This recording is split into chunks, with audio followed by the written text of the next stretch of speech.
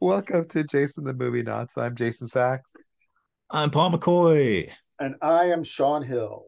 and we are continuing our look at the amazing films of David Lynch with a look at Blue Velvet and Dune. We talked about Dune before, but Dune is next in the list. And um, And have and either of and, you and seen amazing is a bit of an overstatement for this one. have either of you seen Dune recently? Like since the just last time we talked about it? just Um, this past week. I've Okay. got a Blu-ray, a DVD, and the metal box DVD, and I watch them periodically. I love all of them.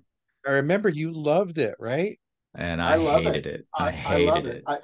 I will admit that when I saw it in 1984, I went with my mom and my brother, and the three of us went to every science fiction movie of the 80s together and evaluated them all immediately. And all three of us were like, how could they have the plot of Star Wars and mess it up that bad? Right? It's just a Mhm. kid who's a gifted kid who's a messiah who leads a rebellion. This is an ABC plot. And David Lynch gets caught in all the David Lynch nonsense that distracts from the basis of the story. And I think I read the book in the 70s when I was like 11 or something. So I had high hopes. But over the years, I've come over to the David Lynch approach. I like that everybody's psychic and has a running inner monologue where they can hear each other's thoughts. I think Cal MacLachlan is an amazing sort of male ingenue in his role. And I just sort of look past the excessive corruption of the Harkonnens, beyond anything rational for Right. villains. And I pick up on one thing that he really nailed was the Bene Gesserit. I mean, that those bitches are scary as hell. And um Villeneuve just copied what he did with Charlotte Rampling. He didn't add a thing to it. So I've come to love everything about it, and I watch it, as therapy now. I got to watch it in the theater recently.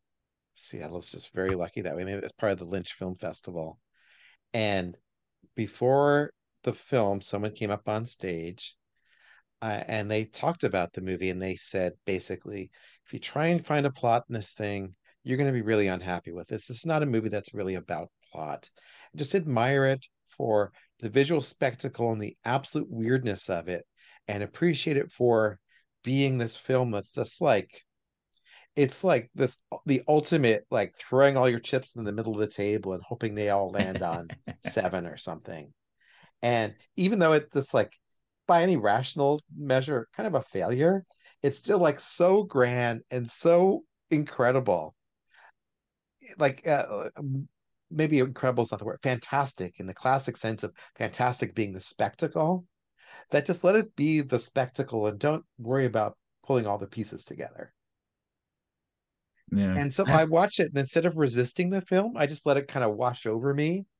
And from the time the faces come on the screen at the beginning to the time Kyle rides the worms, I was just like grooving on just the visuals of it and like the commitment everyone has to the gag in a way. yeah, Yeah. I thoroughly did not enjoy it the last time that we talked about it. But the framework for that discussion was comparing it to the new version and kind of talking about how it adapted the book and the story. And this time I tried to clear my head. I tried to, put that fear was the mind killer. I put it out. I I was like, okay, I want to look at this just as the next step in David Lynch's progression. Rather, not look at any of the outside stuff. Just look at it as his next movie after Elephant Man, and it was more enjoyable. I will admit, I didn't have as much bad to say about it. Although, as I look at my notes, the notes are all just bad things. So I don't know how well I did, but I did enjoy it better this time until it got to those closing credits and everybody does their picture pose credit at the end. I was just Right. like, oh, it's like the Love Boat or something. And so I was just so up until that I was okay, even though it would like I was still put off by a lot of it, but I was able to accept a lot more than I did the last time. You're coming over to the dark side, Paul. Slowly but surely. Yay. Well, it's two things that should not go together, right? It's Rafaela De Laurentiis producing and David Lynch Mm-hmm. and Yeah, filming in Mexico, right, where it was like boiling hot all the time. right. And they're wearing And rubber leather suits. It's crazy. yeah, and the like a De Laurentiis movie is supposed to be like Flash Gordon. It's supposed to be Mhm. big and flashy and sparkly and everything covered in gold and, you know, various actors hamming it up or talentless actors just posing for the camera. And Lynch gets like these really good actors and takes it dreadfully seriously.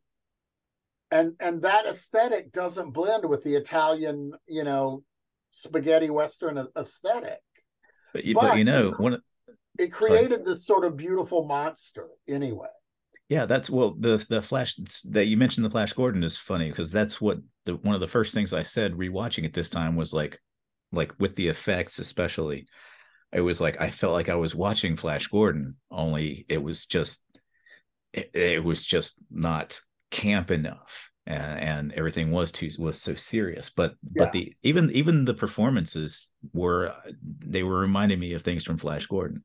Though just I was just I was surprised, and especially like the battles with the bad blue screen stuff going on. It was just like the Hawkmen flying in to Mhm. attack Ming at the end. They were basically the same. It was like there was like 4 years difference between those movies, and the effects hadn't improved at all. But I love them in Flash Gordon, and here that always put me off. But I was like I said, I was more open to it this time. You know the book better than I do, Sean, but isn't it kind of in dialogue with like Flash Gordon and those sorts of serials? Like this is a deliberate attempt by Herbert to take some of those tropes and elevate them in his mind, right? Herbert?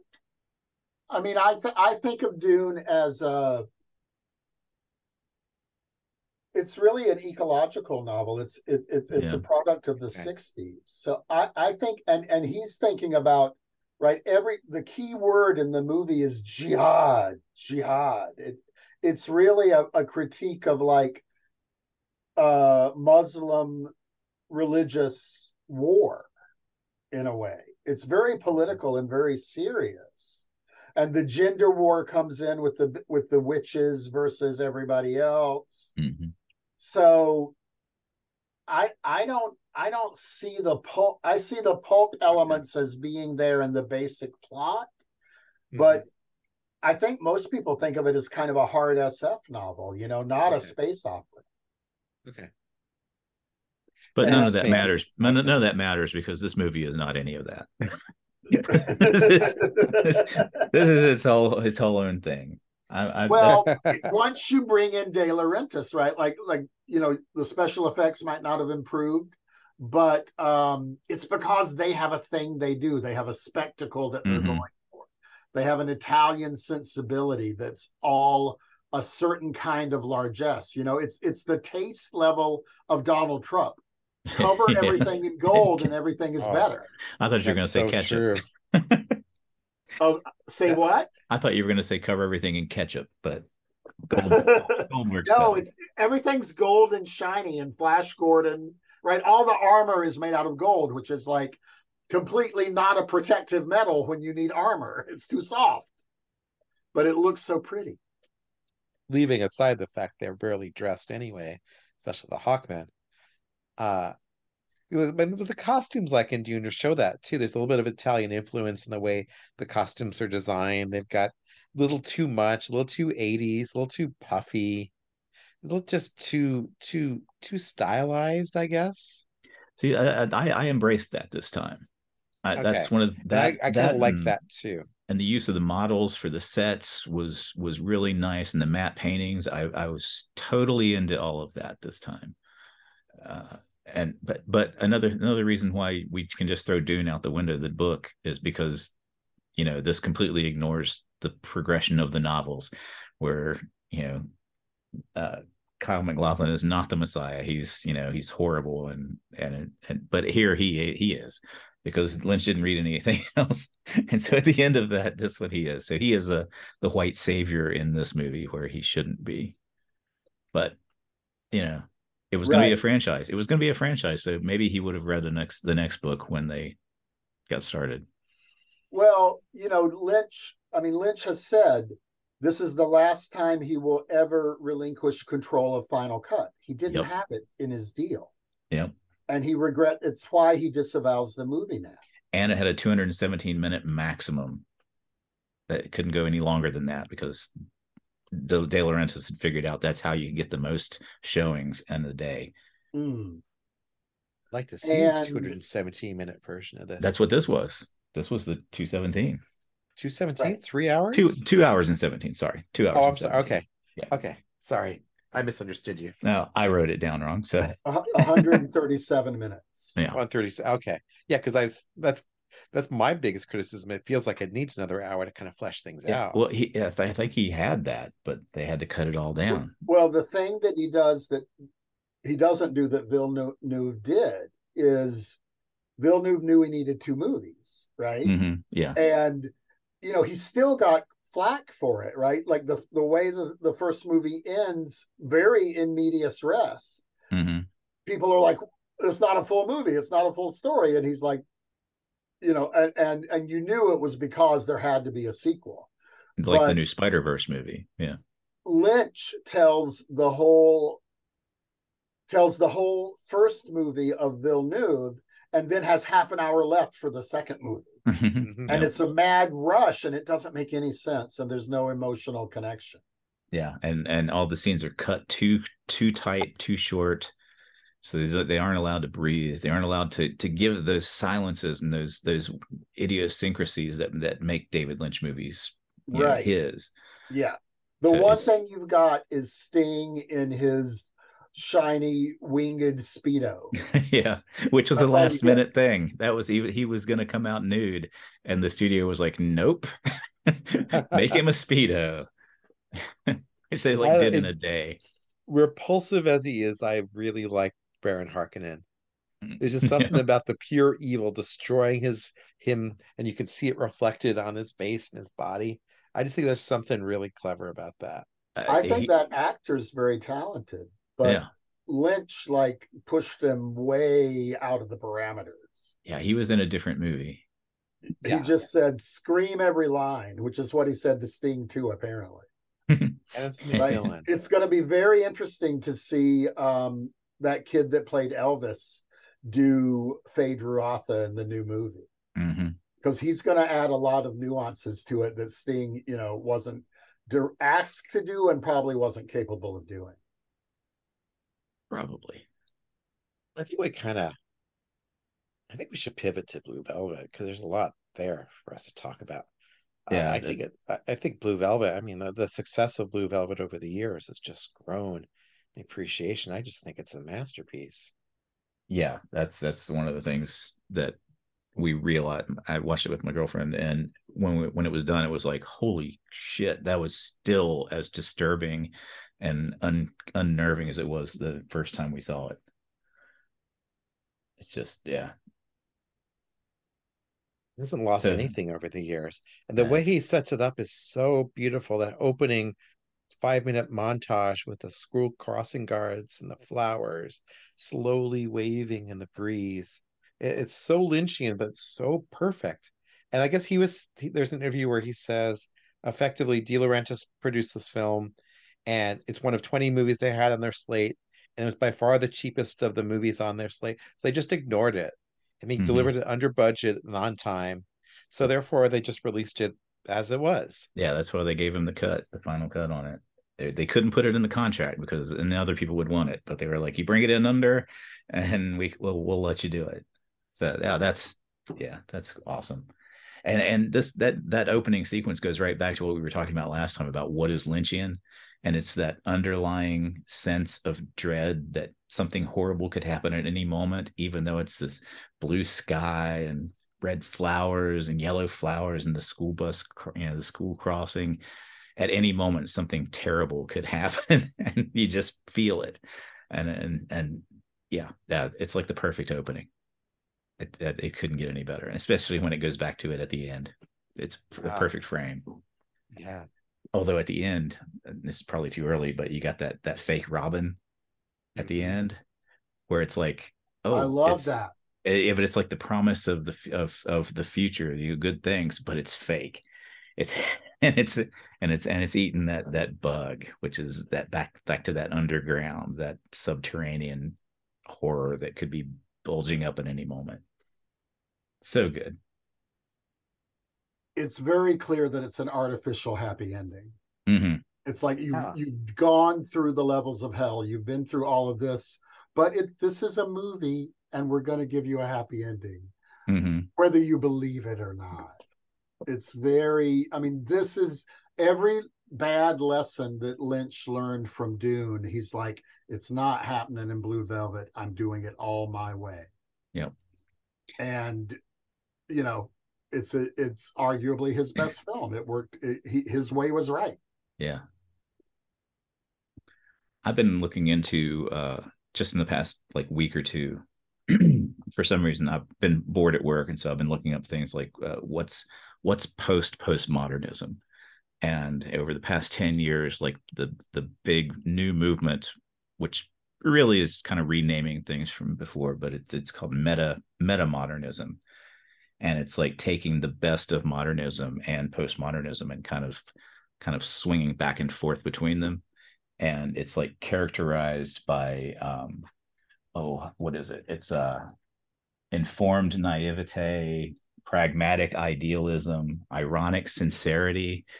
And this is, I mean, ironic sincerity is what this whole movie is. It once it presents sincerely this emotion, this desire for a happy ending, but it knows that there can't really be a happy ending, but we're going to go for it anyway.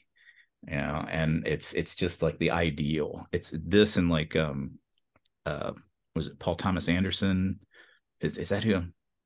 No, not Paul Thomas Anderson. Who just did the Asteroid City or whatever that movie is? Wes Anderson. Wes Anderson, that's who I mean. He's another characteristic that is brought up a lot with this meta modernity movement. And it's like this oscillation from cynicism to idealism back and forth, but accepting them both rather than like critiquing because of this, taking the cynicism from postmodernism and critiquing the past. It's just weird that I just found this out, like this whole school of thought within the last couple of weeks when I get to see Blue Velvet again for the first time in years. And it just summed it up. I like that thought that it's not a postmodern movie, which is how it's always been talked about, but that it's a meta modern movie. Yeah, because I can sort of see it if I understand what you're saying. I haven't heard of that term before. Yeah, it's not cynical, and it's not critiquing the genre. It's trying to present an honest emotional experience that is sentimental, but knows sentimentality is kind of silly and undermines seriousness in the contemporary world. But it's like, you know what, I'm still going to go ahead and be sincere, and this is what I feel, and it's heartfelt, even though you kind of tell that he knows that it's corrupted underneath. And I mean, I can't think of any better description of David Lynch movies than that. Like that especially the what was it I said, the informed naivete, Well, I mean, you can see exactly that in the Sandy character, right? Exactly. there's this scene that I show in my surrealism class over and over because it strikes such an odd note. And she's been supporting Jeffrey, right? She's been watching him get drawn into this criminal underworld. She knows he's suffering. I mean, he could be like a closet homosexual or a drug addict or somebody with some terrible secret, but she knows he's a good guy that she cares about. Mm-hmm. And she shares that story when they're both in their stakeout car outside of a church with stained glass window, Exactly. where she says, I had this dream, and in Mm-hmm. this dream there's a robin, and the robin is singing the most beautiful song. And you're like, this is the corniest shit I've ever heard. This is some naive girl. But it's But so sincere. Yeah. it's Laura Dern, and she sells it like you can see, like, this is one of the moments where she's like, she gets to do stuff with David Lynch she doesn't get to do with any other director. Mm-hmm. And she takes you to this, you have this moment of clarity, and you're like, oh yeah, so this is why he's in love with her. She's a special person. And it's how it should be. And It's then how he's it's going to go and do something horrible. right. Slap Dorothy around when she begs him to hit her. Yeah. Yeah. Yes. Oh Yeah. God. Because he can't help himself. Hmm. He's being pulled into the dark side. I mean, it's not for nothing, Laura Dern's hair is blonde and Israel Rossellini's is black, that classic white hat, black hat kind of thing. Yeah, which David Lynch gets from Hitchcock directly, Mhm. from Vertigo and other, and The Birds, Mm-hmm. because Tippi Hedren is the virgin blonde and Suzanne Plachette is the experienced other woman. That's still one of the most upsetting movies I've ever seen. What, The Birds? The Birds. The more I think about, the more It's like it's horrifying. It's one the of more the classic yeah. horror movies. The fact that it's never explained why the birds go crazy just gets me every time. Like they're lurking there. Well, the movie came out 70 years ago or something. They're lurking there at the end on top of their cars, ready to attack whoever else comes around. That's just scary as shit. And I guess it's the same thing with Blue Velvet. It's like in some ways it's about the evil that's lurking right underneath the surface. That we all have this capacity for doing wrong and but also being, what's the word, misjudged for our impulses. I'm not sure if that's the right word. I mean, Frank is truly just a nasty piece of work, but But he's so he's just feels everything so much, like especially this, like the song, and when he's just rubbing that velvet while Dorothy's singing, and he's just crying because it's just so beautiful. He that's the one thing that I got from this viewing that I didn't get before, was he wasn't just an evil psycho drug addict monster. He's that way because he just, everything is turned up to, not even 11, 15, 20. He's just, everything is so over the top with him, even the beautiful moments. And so it's like ah. He reacts that way to Dean Stockwell's song too. Yeah, exactly. yeah. He's very, very moved. He's kind of, I think he's sort of a metaphor for an artist. He's an artist who only creates horrible things. On a violence artist. Yeah. He's Did either very of you sensitive.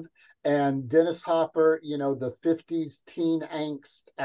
actor, is perfect to play him. Did either of you catch the moment before they arrive at Dean Stockwell's, at Ben's place, where they pull up and it cuts to inside the apartment and Ben's hand goes up and he says, "Frank's here," like it's a Yep. psychic premonition or something. Yes. Yeah. So like Like he can smell him from a mile away. or Yeah.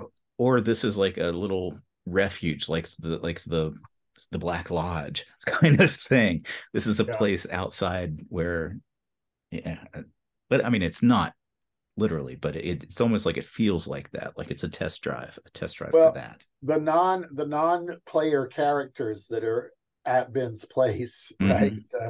The background, they seem kind of lodge-like denizens. Mm-hmm. They do. He's in touch with this other reality that isn't that white picket fence with the roses. Mm-hmm. It's a metaphor for the Black Lodge. Absolutely. Yeah. It's I this mean, not stated in so otherworldly, many words, but this otherworldly it's, horror it's that, and it's a transgressive place where they can go. I mean, a liminal space. I mean, even yes, the way he yes, liminal. composes those scenes, the scene at the house where everyone's kind of spread out in the different places in the room, something about the staging of that moment with everyone there just feels either really posed or really strange. I can't really put my mind around it. Yeah, You know what I'm it talking is like, about? yeah, it's like the geometry of the place is just off. Even Hmm. though it's just an apartment, it apparently is just an apartment, but it does just feel like someplace other. And of course, the And same thing for the club where Dorothy's singing. mm-hmm, I mean, the microphone is like a 40 style microphone. Of course, it's got the red drapes behind her, which has so much meaning in Lynch. mm-hmm.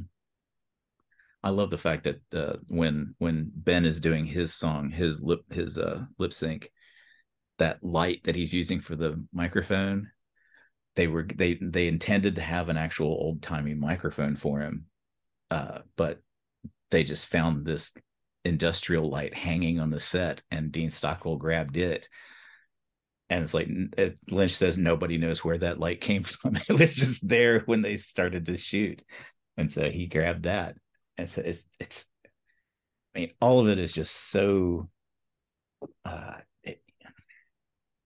It goes back to what we were talking about, the transcendental meditation that he does, where he's pulling up images from his subconscious, and maybe and if you want to believe the hype, you know, all of our subconsciouses, it's, you know, if he's getting in touch with that underlying, uh, the underlying self that everybody shares at the base, and that he's pulling up these images and figuring out ways of putting them together in the story. He said that the first draft of this, he had a bunch of images put together, but it didn't make any sense, and it wasn't a real script, and nobody would who looked at it would do anything with it.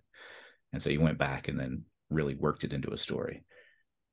But that really is what it is. It's a series of just startling images that, yeah, maybe wouldn't normally, well, they wouldn't normally be in the same kind of story, but but by adopting that noir narrative, he's able to work all of that in and really transcend it all. It's just, like you said, I think it's his best movie. I think it is just a masterpiece. Still haven't seen Mulholland Drive, so I can't say from that standpoint. But he really is What? using. I know. Well, You haven't I'll watch seen it. it yet? I've seen it. That's the only Lynch movie I haven't seen, actually. Wow. I was almost thinking we need to do a Mulholland Drive episode just by itself because Yeah, there's so Probably, much to that movie. probably. I think so. I've seen it probably 5 times, and I have a totally different reaction every time. I've seen it twice and didn't remember anything about the first time. So, It's one of those annoying Lynch approved DVDs where there are no scene breaks. mhm. You have to watch the whole thing all the way through Nice. or fast forward on your own, which makes it really hard to use in class. Um, but if If you've you have got the the time, so time, you can just sit there and watch it. Why not? yeah. I think I would It download it. unfolds exactly as he wants it to. There's a hack with Criterion Channel where you can download movies sometimes, and they'll stay in your device even after they leave the channel. Anyway, um, to your point about the visuals, I think what Lynch is great. One thing, the things that makes Lynch so great is he's able to kind of create these visuals that work so well on a cinematic form too. Hmm. I mean, even on TV. I mean, the way that all the episodes were, the composition of each of the scenes in this episode is too so deliberate around either creating this idea of innocence or creating this kind of distance between innocence and pain. Whatever the composition, he's just able to really pull that out of the screen somehow. And he's a master at that because I mean, I'm looking at Google Images, and every image is like got this composition that's got this emotion built into it, and the angle of the camera is like emphasizing either isolation or confusion or innocence. There's just he's working with the medium in a way that I think is so unique, Mm-hmm. and no one has ever really quite imitated it in the same way. There's a really nice example of that when it's toward the beginning after Kyle's found the ear, and he's going to go and he says he's going to go take a walk around the neighborhood, and he comes out of his room, and it's a lighted doorway at the top of this dark stairs, and he comes out of the darkness, out of the light, and descends into the darkness where his family is. And then while he's out walking, Laura Dern, when she appears, excuse me, she says something and then steps slowly, walks into the light out of the shadows. And it's like that right there in those two scenes is the entire movie. Mm-hmm. It's amazing. Mm-hmm. I was when that happened, I was just like, oh my God, I felt like I'd been slapped. Mm. And it just hit me. It's and like you said, it's like that every scene through the movie is just put together perfectly. There's the It's scene like, where he's having breakfast with his mom and her friend, mm-hmm. and they're both in the corners, and he's in front of the window as if he's going to fall out the window into another world. And that, it's just a little tiny subtle thing, but the movie's full of moments like that. Mm-hmm.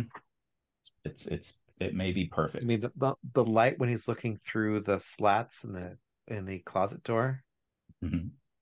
just noir enough, just like bright enough on his eyes. It's like it's almost like illuminating this secret world, this world he's only not hasn't even imagined, Yeah. the world of Frank's abuse. And he's getting it just as we're getting it. Hmm. We don't know what's about to happen. It's like he doesn't, and we're in that closet with him.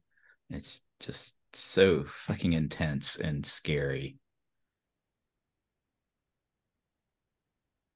Well, he's back in town because his father is ill, right? Right. He's who collapsed watering the lawn at the beginning. His I father had never, a heart attack or something. yeah, or stroke, something. I had never caught that before. For some reason that never connected with me. It was just So they were just random images at the beginning, but he's they having to go weren't. to the hospital. He's disjointed. He doesn't know if his dad's going to survive. Mm-hmm. And he's not meant to be back in the town. He was out going to college or living his life or whatever he was doing. And he had this one trajectory, and now this call home disrupts all of Yeah. that Yeah, and gets that random horrible event that yeah. throws him off kilter. Mhm. And then the parents are so kind of passive and background in the movie, right? His mother watches violent TV shows, but is the sweetest. They're noir Um, films. They're noir films. yeah, I can't find which films they are, but they're yeah there's guns going off and whatever, and it's yeah. just on the little TV screen. His dad is sick. Sandy's dad is the sheriff or whatever, but he's so methodical and so businesslike. Like there's no emotion coming from him at all. He's Mm-hmm. just trying to solve the crimes. And then the other cops we see are corrupted by Frank. Mm-hmm. They're in on this whole drug scheme. So it's like it's just like Twin Peaks in that way, that there's this like surface of like diners and coffee and donuts, but underneath just as corrupt and deadly as any city ghetto or mafia subgroup. Yeah, but even that drug scheme, and all that is just it's wispy. It could be there or maybe not. It doesn't really even matter. It's just a pretense to stack these images up against Hmm. and Yeah, hang the images on. right. It's True. Yeah, it's just, but and it works. It works perfectly. And I mean, that's not even at a different level, right? Without the words, well, we, as comics guys, we know this too, right? Without the words, the images connect in a different way. mhm. I, I guess I'm coming back to the same point I just made. So to keep going, Paul. Sorry. Well, no, well, I was going to say when the well dressed man, Frank, dressed up with a mustache and wig as the well dressed man. What the hell is that? That doesn't. There's no reason for that. It's just this image of he wanted to get Dennis Hopper in this outfit as this other this alternative character.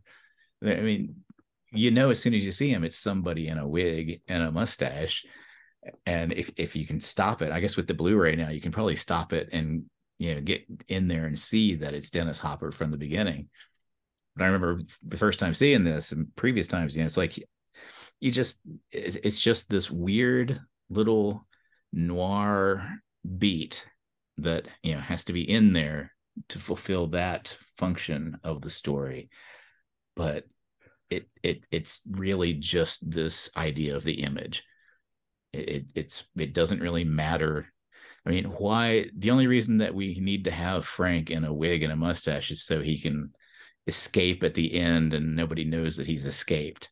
Yeah, and it's not necessary. It's just one of those weird things. I swear Lynch just maybe had a dream where he saw Dennis Hopper in a wig and a mustache and was like, we need to put that in the movie.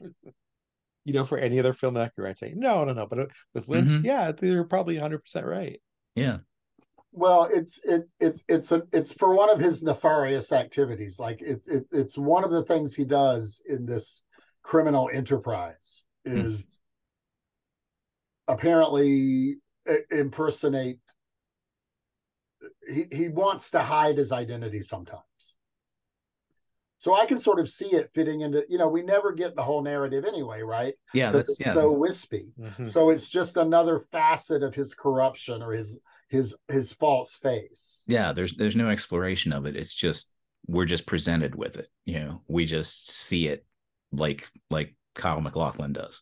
What is his name? What is his character's Jeffrey. name? Jeffrey. Okay, I just keep forgetting. Jeffrey Beaumont. Yeah. Jeffrey Beautiful Mountain, another a singular peak. Single peak. Wow. Why does the corrupt cop who gets shot in the head have to be electrocuted standing upright after he's dead? Mm-hmm. Like, what's the point of that scene? But I will never forget it. It's so odd. And Jeffrey just walks in on that scene, the murdered husband, right, who gets the worst deal of everybody in the movie. Oh, yeah. And the murdered cop. And it's just this tableau that's like a Dwayne Hanson sculpture. It's like, what on earth are we looking at here and why? Yeah, it's a dream image. It's a dream image, yeah. Okay. I mean, Lynch would say to you, I'm sure, what do you think it is? Exactly. It's just an image that came to me. You have to piece that together on your own. Yeah, and I love your point that you kind of mentioned in passing. Like there is plot here, but we're not kind of privy to the plot. We don't know what the criminal enterprise is all about because it's not what matters. What matters is what's on, this left side of the story he's trying to tell. Not trying to tell it, he is telling. And the basic everyday activities of committing a crime are for normal filmmakers. Lynch is after kind of deeper things. Yeah, this is all about Frank and Dorothy. Frank controlling Dorothy. And everything else is like background to that. And we don't need to worry about all that stuff. We don't even need to ever see the kid until the very end. We don't need to see the husband, the kidnapped husband, until he's gone, he's dead. It's all just about that dynamic and that violence and that submission and what that does to both of them. It's well, we do kind of get that Hitchcockian explanation from the sheriff a little bit at the end, right? Mm-hmm. We get sort of this is what happened, and it was A leading to B, and blah blah blah. But in Hitchcock movies, those were modernist movies, and the explanation was actually meant to explain everything. Mm-hmm. And in meta modern, we don't even believe it. It's like, really? That's what Yeah. happened? You can Yeah. reduce it all to 5 sentences? I don't think so. It's like, okay, we know that's not real. But we just accept it for this so we can get to the point that we want to get to. Yeah. That's meta modern. I mean, the most that happens that is conventional is that Jeffrey kind of gets rewarded for making the criminals vulnerable enough to get caught. Yep. Like his exploration into film noir ends up working out for him mostly Mm-hmm. because he survives it Theoretically. and he saves Dorothy, sort of. Yeah. Well, I mean, she's happy at the end too with her kid, and they have the happy scene together. It's a happy ending for everybody. But after what she's been through, like years of therapy are going to be required. Exactly. Like Exactly. she Yeah, I is mean, post-traumatic stress syndrome personified. That's like the emotional physical manifestation of that opening sequence. You know, yeah, it's this happy mirage where something weird is going to be coming up. It could happen at any moment, and then we just dive into the underground and into the bugs and the of the bugs and eat it. But here we're going to end it here. We don't have to go to that other place. This we is our choose to ending. say, yeah, this is a happy point, maybe, Mm-hmm. Yeah. but the pain and horror is just going to continue because whatever was broken in Dorothy to allow herself to be in that situation is still going to be broken in her. If it were real, yeah. But this is all a dream. This is all a phantasm that Lynch has just strung together. It's just beautiful. It's a film, you know. It's a piece of art rather than reality. And everything is heightened. It's just like I said, I think it's a masterpiece. I don't think there's a single flaw in this movie. This I didn't even realize I felt that until watching it again. But it just may be one of my favorite movies of all time after watching it again, because it really just hit me the same way it did the first time I watched it. Even though I knew everything that was coming, it still had that impact. Plus, it was Classic samples, a lot of cinema. samples from in Mr. Bungle songs. So, and that's one of my favorite bands. So that helps. And Paul, you don't say that often or lightly. No, no. In all of our podcasts, I can't think of that many movies where you've been like, this is a perfect movie. Yeah, no, no. Maybe You're kind of the most judgmental of we three, I think. maybe Faster Pussycat Kill Kill might be. We haven't done that. Jason and I did that talked one. about it. Yeah. Yeah, that was amazing. Yeah. That was a revelation. It made my top 100 list. That's like a David Lynch film. We Yeah. talked about that. Jason and I talked about this months and months and months ago. On a And podcast without yeah, me? it was before we started doing our thing. Oh, Yeah. I should go back and find it. Yep. In the Yeah, you archive. should. It's a good one.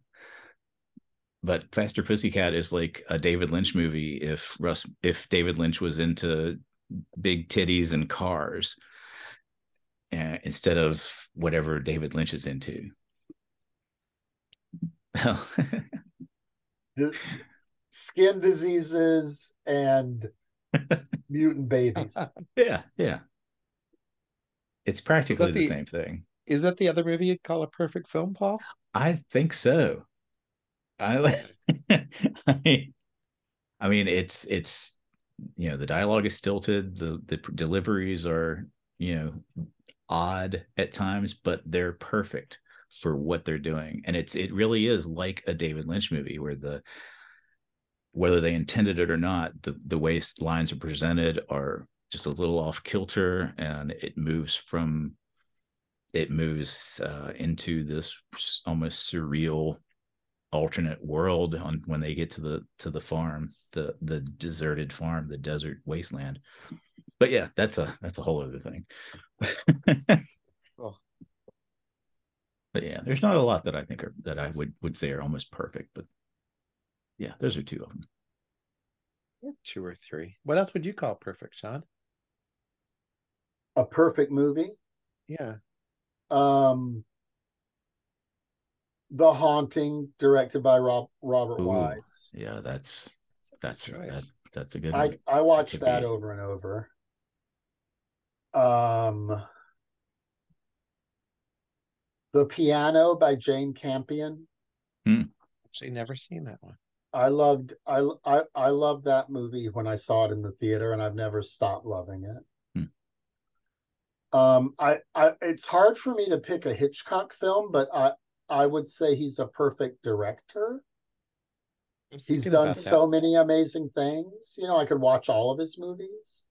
I was thinking about that, and I finally chose Rear Window because of the level of difficulty he sets for himself, and how he's able to even make these people you never hear their voices into real people. Hmm. Like think about how well he shows Miss Lonely Hearts. You get a sense of who she is Yeah, yeah. From a distance, just through her from a window. distance. Yeah, Yeah. yeah. So I just think that's just it's such a hard achievement, but he does it so well, and you never feel like it's like he's imposing a vision on you. He's just like telling a story. I I never saw it all the way through until recently. I saw bits and pieces on TV over the years. But we had a Hitchcock double feature recently at our art house theater, and we went on one night and saw North by Northwest, and on the second night and saw Rear Window. And it was so great. Like we paid twice. We didn't do the double feature. We overpaid, but we wanted to do just one of the movies each night. And I guess I would pick Notorious Ah, because I love Ingrid Bergman, right? Isabella Rossellini's mom. Mhm. And I think, you know, both have had great careers, but Lynch picked her because of the Hitchcock connection to be in this. And the main Ingrid in Notorious was a corrupted person who was a drunk and a flirt. And that's why she gets constricted to be an undercover agent, and her life is at risk. She almost dies. And Lynch takes us into a meta modern elaboration on that with Dorothy Valens. that's So, yeah. yeah, I would say Notorious is a perfect film. See, y'all are making me feel dumb now. You you're like came up picking with real. our new cultural term. How can you be dumb? You Yeah, guys are coming right? up with Exactly. like brilliant films, and I'm So I'll throw faster my pussycat I'll kill throw kill. one in None also. of us are thumbs down on Faster Pussycat, by the way. I love Faster Pussycat. I I know told I you it made haven't my seen top it. 100 list. Well, Um, to Yeah. me the film that's flawless is Nashville, Robert Altman's Nashville. hmm. Uh, I got to see that in the theater last week, and um, I got to thinking about we were just talking about like plot lines that you have to piece out from watching the movie, pull in the pieces to figure out what's happening. yeah. Uh, I started thinking about the different characters' arcs in that film, and I realized there's like so much more, like not just directly below the surface, multiple levels below the surface in that movie, Hmm. and choices Altman makes that are legitimately like fascinatingly odd. And I was just like so intrigued by that movie. The more I watch it, the better it gets to me. And the performances are just incredible. Have It, you all seen Paris, Texas? Yeah, That once. that could Once. be up there. a beautiful sad movie. That's one that I haven't seen in a while, and I've only seen it a few times, but it's that could be there. That could be up there. I would have to watch it again to really judge it like that. I What didn't was like it at the time as much as Wings of Desire, mm-hmm. but I've kind of gotten over Wings of Desire, and I haven't felt the need to revisit it. And I love I Nastasia Kinski. I can understand that. I Harry love Dean Wings of Desire Stanton. too. Yeah, Harry Dean Stanton is what makes it transcendent. Mm. he's And he's a Lynch touchstone too. exactly. He made man, maybe he was perfect too. I don't know. He was That's a perfect in great The choice. Return when we get to The Return, Hmm. He was his perfect last in work. he's perfect in everything I've ever seen him in. Yeah. Repo Man. Yeah. I almost want to say that's a perfect film too for me. I understand, and I maybe just be saying that my favorite films are perfect, and I have no actual critical Well, value. yeah, what does that even mean to say it's perfect? Like you gotta love it to say it's perfect, right? Yeah. Yeah, Yeah. I guess, yeah. Well, then, From Dusk Till Dawn is perfect. I mean, it's entertaining. It's a movie, yeah.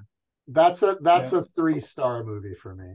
Uh, I can watch that anytime, I at mean, I Well, any. yeah, like it. like I would never say like it's a mad world is perfect, but I can watch that. I throw in a random 30 minutes of it and I just be blissing out. Mm. Yeah, or almost any Sergio Leone film would Oh probably yeah. I actually be. think Once Upon a Time in the West is one of the greatest movies ever made. Yeah, I mean that whole opening sequence itself is just one of the best ever. I love we're staying away from Scorsese and Coppola completely. Good for us. Those are too obvious.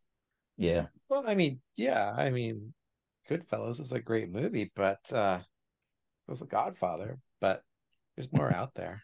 Yeah. I only my favorite Scorsese movie is After Hours. that's a good one. I Mine's watched that one probably recently. Last Temptation of Christ. That what was that phrase you used for meta modern? Sincere Uh, satire. What was it? Ironic Sincerity. Ironic sincerity. That's After Hours Yeah. has a bunch of that. Yeah, pra- Griffin pra- Dunn can do that.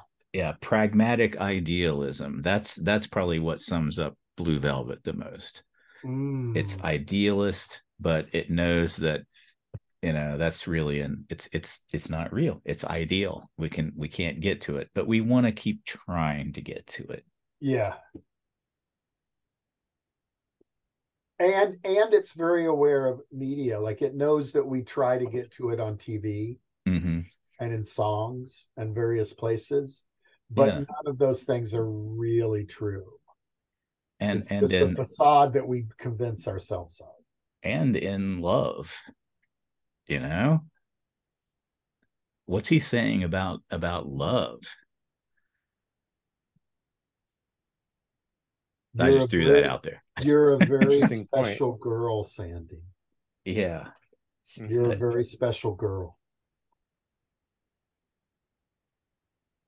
there's that touch of violence. There's that thrill of the forbidden. There's the transgression. Like when I mean him sneaking into her house, into her apartment when she's not there. That's basically almost a rape. It's a violation of her experience. She doesn't even know who he is. He snuck into her house as a uh, a bug guy, as Bill Smith from Right. and just so he could try to sneak into her apartment later. And the way he's entranced with her singing too, just like Frank is. Mm-hmm. It's yeah, there's something going on there too. He and Frank are kind of like maybe he could be a proto Frank, maybe that's some of the implication there. He could have grown into Frank. There's a peeping Tom side to him. Yeah. That movie Peeping Tom, Mm-hmm. where the camera is the killer, right? The spike on the Right. tripod is the Right. But One I but haven't maybe seen. Frank didn't have Laura Dern right, to kind of give him a beacon to right. kind of go toward. Or I'm talking out of my ass No, again. that's the beauty of Lynch is you can't be No, talking out of your it's ass. it's there, and brunette and blonde kind of doubling Hmm. mirror image. Yeah. That's definitely a subtext Hmm. that's Hmm. prevalent. That means something. And I And think the and Lynch always has his muses on stage who take us to another place. right, right. Whether it's Julie Cruz or any of the musical acts invited to close out the return episodes, Hmm. or Dorothy here. Like that stage time is yet another reality that isn't quite in any real world. It's a world of Or the imagination. girl from another Gosh. place in Eraserhead. Hmm. I just it just hit me when you're talking about that, how even Dorothy isn't, she's not presenting herself. She's wearing the wig and the makeup to present a character, like Frank does with his wig and makeup as a different Mm-hmm. character. Mm-hmm. But yeah, there's something going on there with you know, that beautiful facade, and there's something corrupted underneath. It all goes back to that. It's just everywhere. This is just, like I said, it's just a masterpiece. It's like he took every scene and was able to work the themes of the entire film into every scene. It's just amazing. It's kind of, what's the word? Not recursive, but it consumes itself in a way. It's fractal. Yes, it's fractal. Yeah, it really is. Each piece contains the entire DNA of the object. Mm-hmm. It's a It's a that's a strange world. it's a really interesting insight. Yeah, it the world's a strange place. It's a strange Mm-hmm. world. That's what people say in a conversation when they don't know what to say next. Isn't it strange? So yeah. It's very open ended. There's also as far as like phrases that come back to me from this movie, when Dorothy is traumatized at the end, and she's, you know, the whole "he put his disease in me" repeated over and over is Mm-hmm. just mind-boggling. It's just that's sex for her. It's, you know, she's so traumatized, so broken, that any kind of act of intimacy is, you know, violent and diseased and corrupting. Violating too. Mm-hmm. And the fact that she wears that disc, you know, the makeup and the hair when she's performing, and she only takes it off when she's alone. The final scene with her boy, she's got the wig and the makeup on there too. So that's another like little subtle sign that she's still not, you know, it's a happy ending, but she's still pretending. She's still playing that part. That that just struck me. It's just And that gets into that same thing with history too. I was thinking about Ingrid Bergman's life, and she was basically pushed out of Hollywood because she was having a affair with, or she had a baby with what's his name, Marcello what was Rossellini's first name? Sorry, she was having an affair with the director Rossellini, and she was exiled from Hollywood. So Isabella is kind of an exile baby. She's always had this kind of thing hanging over her head of Hollywood rejected her in a way, hmm, or rejected her mom because of her. And so there's this interesting kind of generational thing. I loved you pulling in Notorious a bit ago, Sean, because that gives a whole other context to this. that really does. Yeah, I'd never even thought of that. Roberto Rossellini. Yeah, Roberto yeah, yeah. Rossellini, yeah. Well, they she eventually won them back. It took a decade or two, but she did get her Oscar later in life. Yeah. But And Isabella was carrying that too. And she was pregnant with Isabella, I think. I can double check my facts so I'm not talking out of my ass, I suppose. yeah, the fact that he was a married man and she was having an affair was in the 1950s. So it was frowned upon. Even though, you know, again, just like Blue Velvet, these things are frowned upon. in the surface level, but they're going on. These things are happening. Right. She was too open about it, too out there, too much of a free spirit.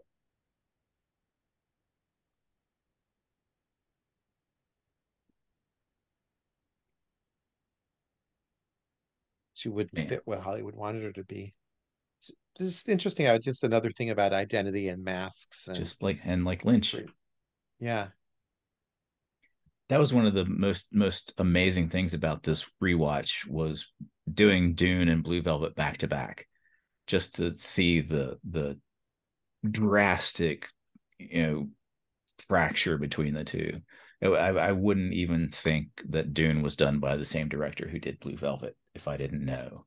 Mm-hmm. It's just, I mean, you got the little dream segments and little bits here and there in Dune that are pure Lynch, but man, it's just it's so unnatural for him.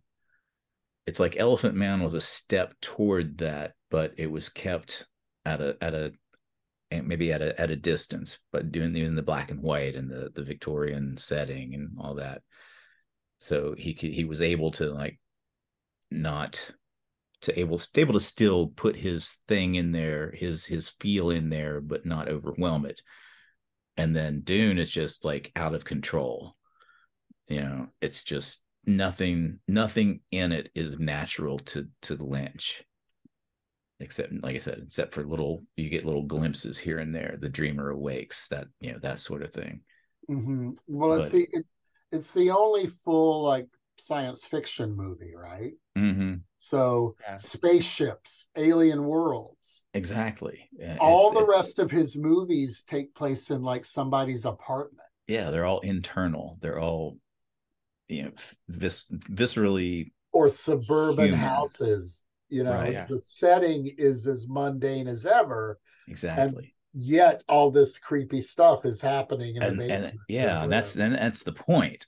You know, that's the point of his whole, I don't know, his whole uh vision, his whole career is to take that mundane, those ordinary things, you know, fears of fatherhood, suddenly finding out you're going to be a father, and it's a horrible situation. You know, and Eraserhead in Elephant Man, you know, it's Yeah. that mundane. This guy is just disease, and they're trying to figure out how to fix him. Blue Velvet, you know, it's like you said, it's just like we've said, it's just this you know, suburban paradise, but what's horrible lurking underneath. And Dune is just, it's just it's we're in space, we shoot laser, we've got worms that shoot lasers out their butts and transport us across the galaxy. And what, you know, He's trying for something that's Yeah, just not him. Yeah.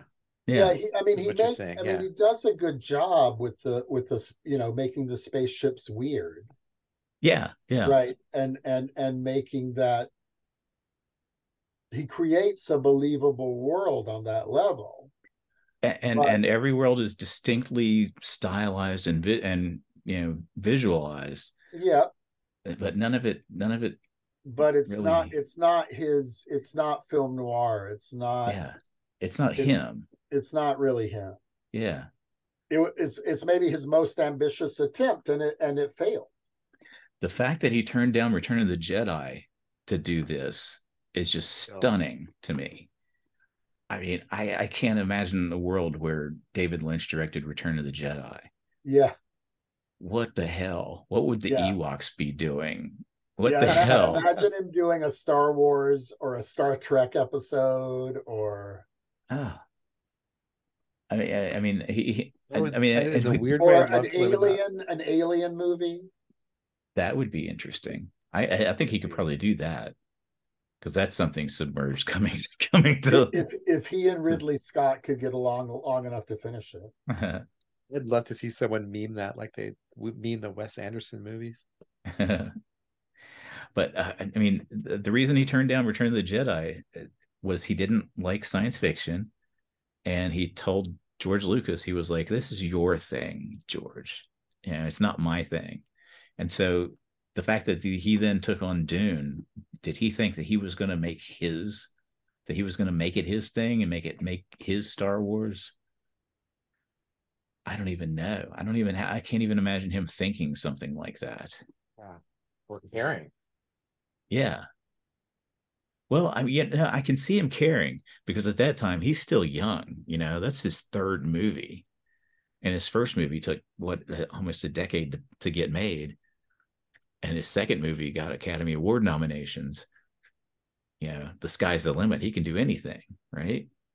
Even Maybe, though Yeah, he's it's true. even though he's maybe he, played with Maybe he needed anxieties. that failure in order to have his future success too. I think he may really have had to. maybe he read the book at some point and liked the book. He As didn't though. simple as that. He hadn't read it. He He thought hadn't he read Dune. No, when they offered it to him, he thought they said June. He was like, June, we're going to make a movie about a month. And they're like, no, Dune. And he got the book and read it. And then, you know, like did a version of a screenplay that had multiple drafts beforehand. Uh, yeah, it's just a crazy story. I can't imagine. It just doesn't make any Well, sense did he looking. know? Did he know about the Jodorowsky? I The don't think long attempt to make the movie. I don't think he did until maybe once he got started on it. I haven't heard anything about that. But I mean, he didn't know he had no idea what it was, but turned down Return of the Jedi and then said yes to this. It's just a puzzler. It's like maybe he was young enough and kind of hungry enough to say, okay, Hmm. I'm gonna if I I'll if I try make it. this blockbuster, I can then do whatever I want for the rest of my life. And he did. That's exactly how it worked out. Yeah, yeah, It's ironic, right? The success ended up making him, or failure ended up making him a success. It really did. yeah. Because he really figured out what he wanted to do from that point on. Mm-hmm. He got And to know who he everything from really that point was. on is just what he wants to do. I mean, he hasn't again made a money for any purpose other a movie for any purpose other than he wanted to make that movie. Mm-hmm. Yeah. It's a good place to stop, I think. Yeah. Genius. Genius. Paul, you persuaded me too. He had to fail in order to become a genius. Sometimes we need those setbacks, right? Mm-hmm. Then you know what you don't want to do. You know what you can't put up with anymore. But he So cool. did continue to develop that idea of like the company of Mm-hmm. actors. Yeah. Like he had a lot of connections to pull from. Hmm. He carried over Kyle from the failed movie to the successful movie Into Twin Peaks that comes up next. into Twin Peaks. He had a an analog for himself that he knew was endlessly manipulable.